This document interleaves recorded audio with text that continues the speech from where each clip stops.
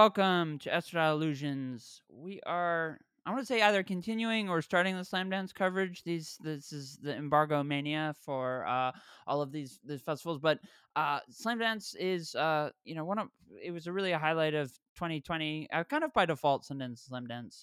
There wasn't much that came after that was in the realm of fun. But we have both festivals are back with us, and part of it's annoying to not be in Park City and seeing all the madness firsthand, but it does make podcasting much easier. Most of the Slam Dance interviews that we did last year were months later, and now we actually get to be in the midst of it because nobody's running around all over the place.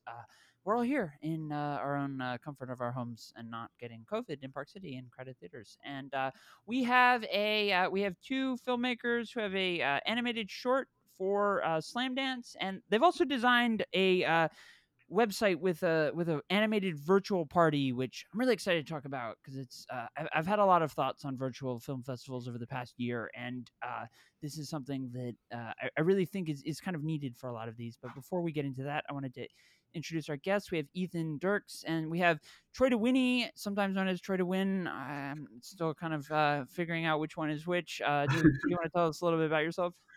Yeah, I'm a director, filmmaker from UT Austin. I've been doing more live action stuff. This is my first kind of in on animation, but I'm extremely excited that I'm in Slam Dance. We didn't even think possibly that this could get in here, so it's just I don't know, great opportunity to be be there and actually just talking with you and just I don't know, living this whole Slam Dance vibe. It's kind of awesome. Yeah, Troy kind of hit it right there. So I'm Ethan. I am the other co-creator of this project, and I'm an art director. And I usually do stuff like user interface design or website design. So this was also my first experience with animation, and it's a big thrill to be on Slamdance. Ian, also thank you for having us on your podcast. This is our first time talking about this with anyone in like a public area, um, and yeah, we're really excited. Thanks for having us. Well, so I watched the film Chef Giants, and I've been in the middle with when HBO Max premiered and they had all the Adult Swim. I was a big fan. I was in college and high school with like Aqua Teen and a lot of that sort of more irreverent stuff that was really fun. And I was watching your film, and it shows Chef Giants in a nutshell. I mean, but you both are probably better to describe that than me. But it's about these two goblins who want to be pop stars, and they're eating food at the same time.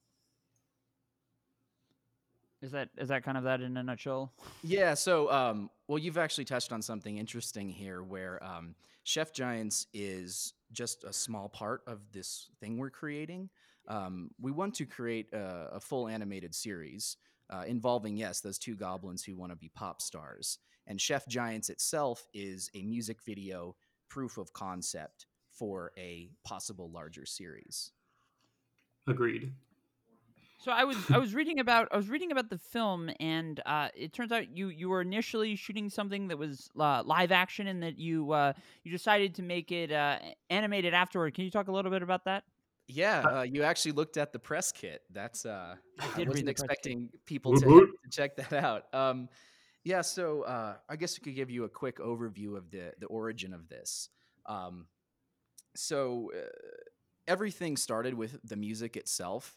Troy and I went to college together, and we just like to get high and write stupid music. It was a fun way to relax and kick back. And somehow this morphed into taking on the persona of a goblin band. Very bizarre, but it made sense at the time, and we kind of just rolled with it.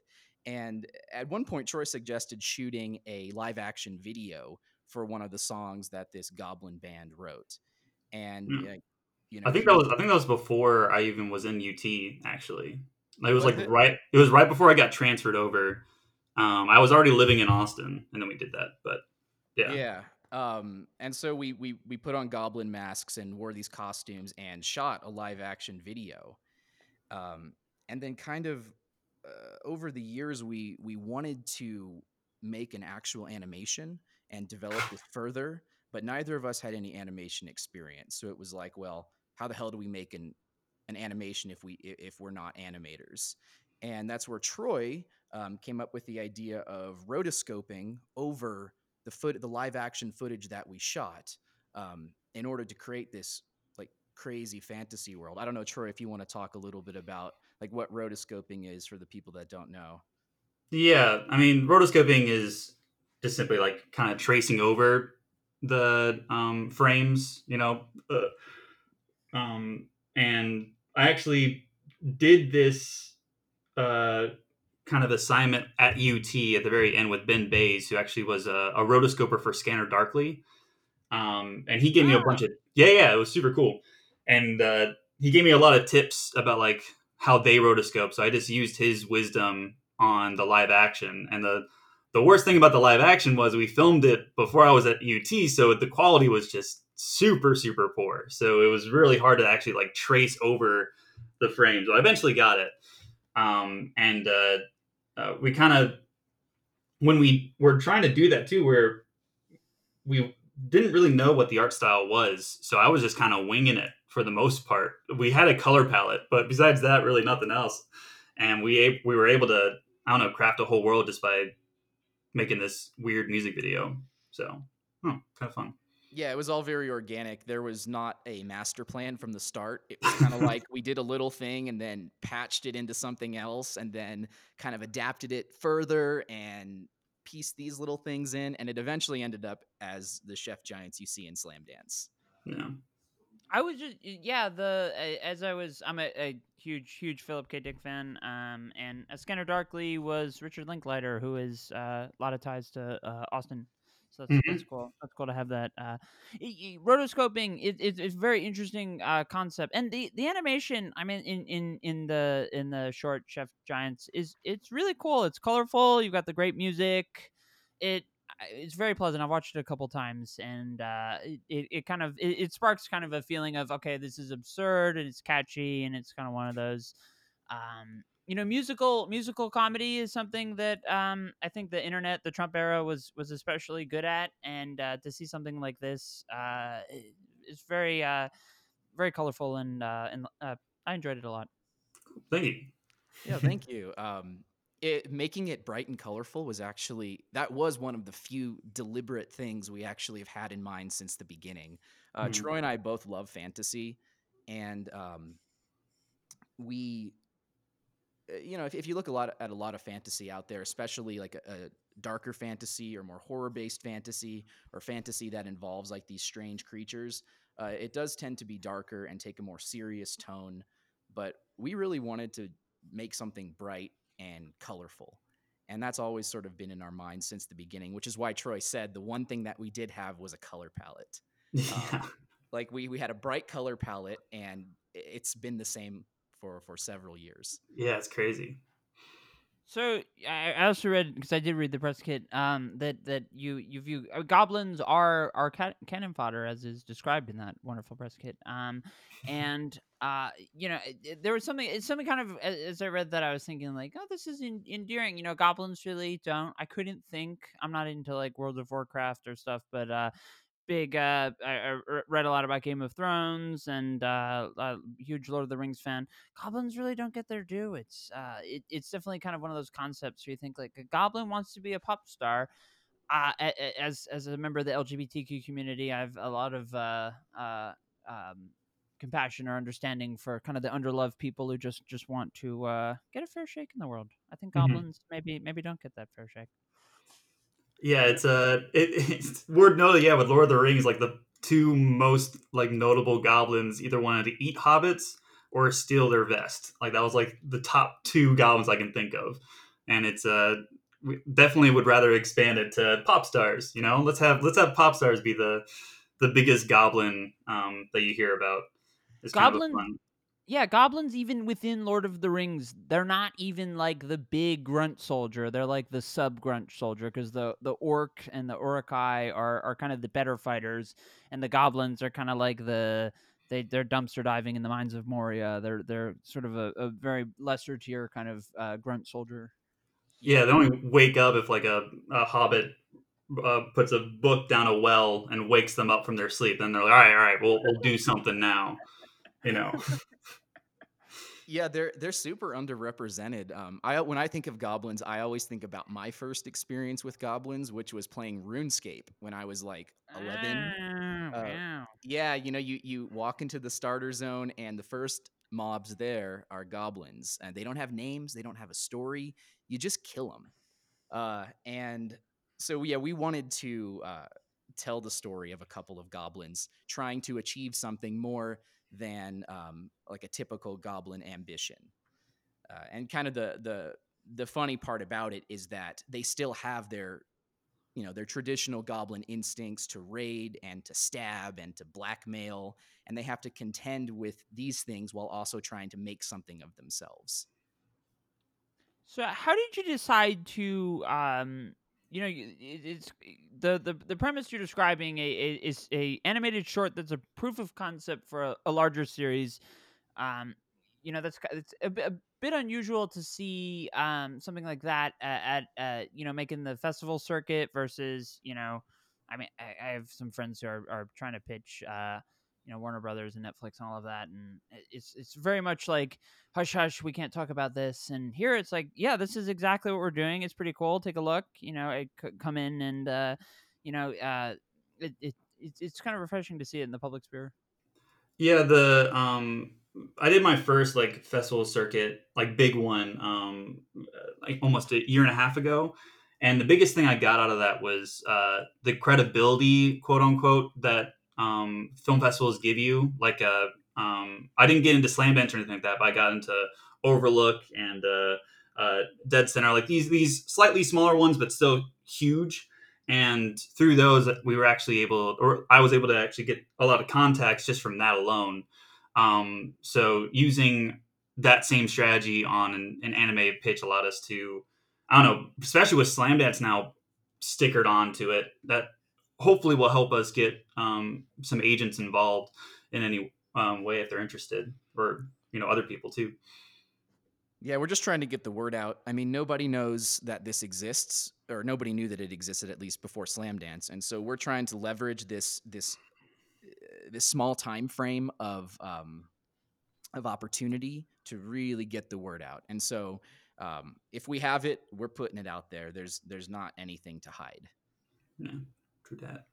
True That's that. a yeah, that's a really interesting concept. I also one of the things that really kind of drew me to you guys was when you initially reached out and said that you were hosting an animated virtual party for all of the you're animating the Slam Dance filmmakers for the animated party, right?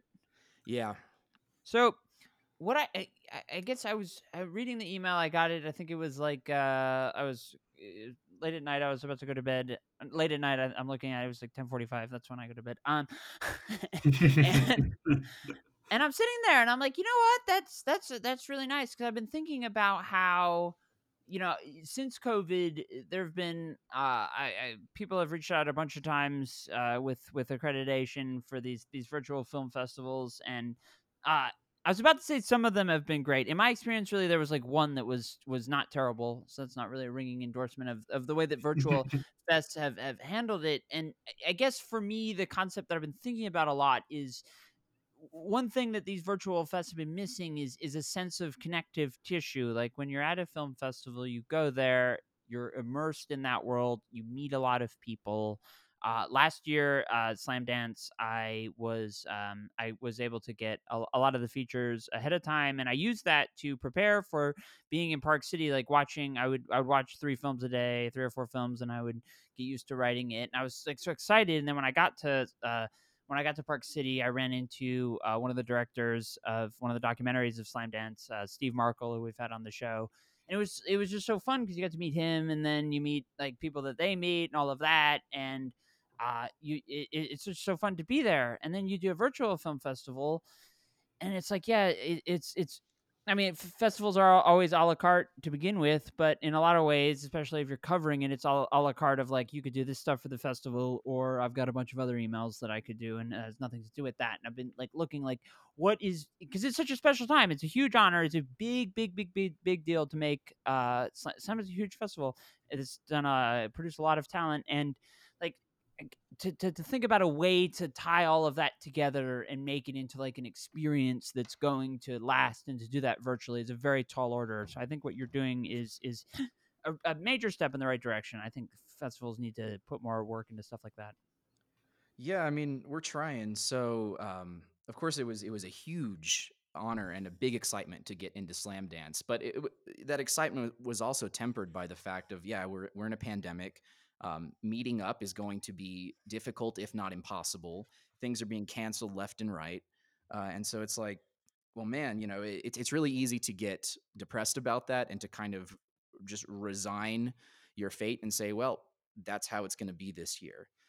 But I think if you're willing to take the time and put in the effort to come up with some creative solutions, there are certainly things that you can do, um, that you wouldn't be able to do if this was just a normal year.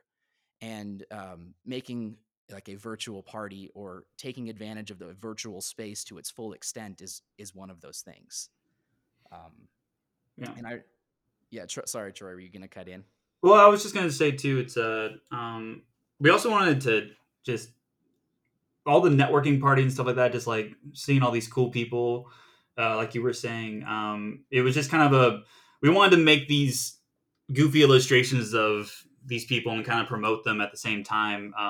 Just as a thank you to just being a part of this like whole group of people. And if we can't be in an actual party together, might as well just make them all goofy and put them into this weird world and have them like see themselves and stuff like that. It could be at least a fun experience for some of the filmmakers, and then also with the audience members too, if they want to go in there just to see all the stuff we're doing, all the weird music that's gonna be playing and all that stuff.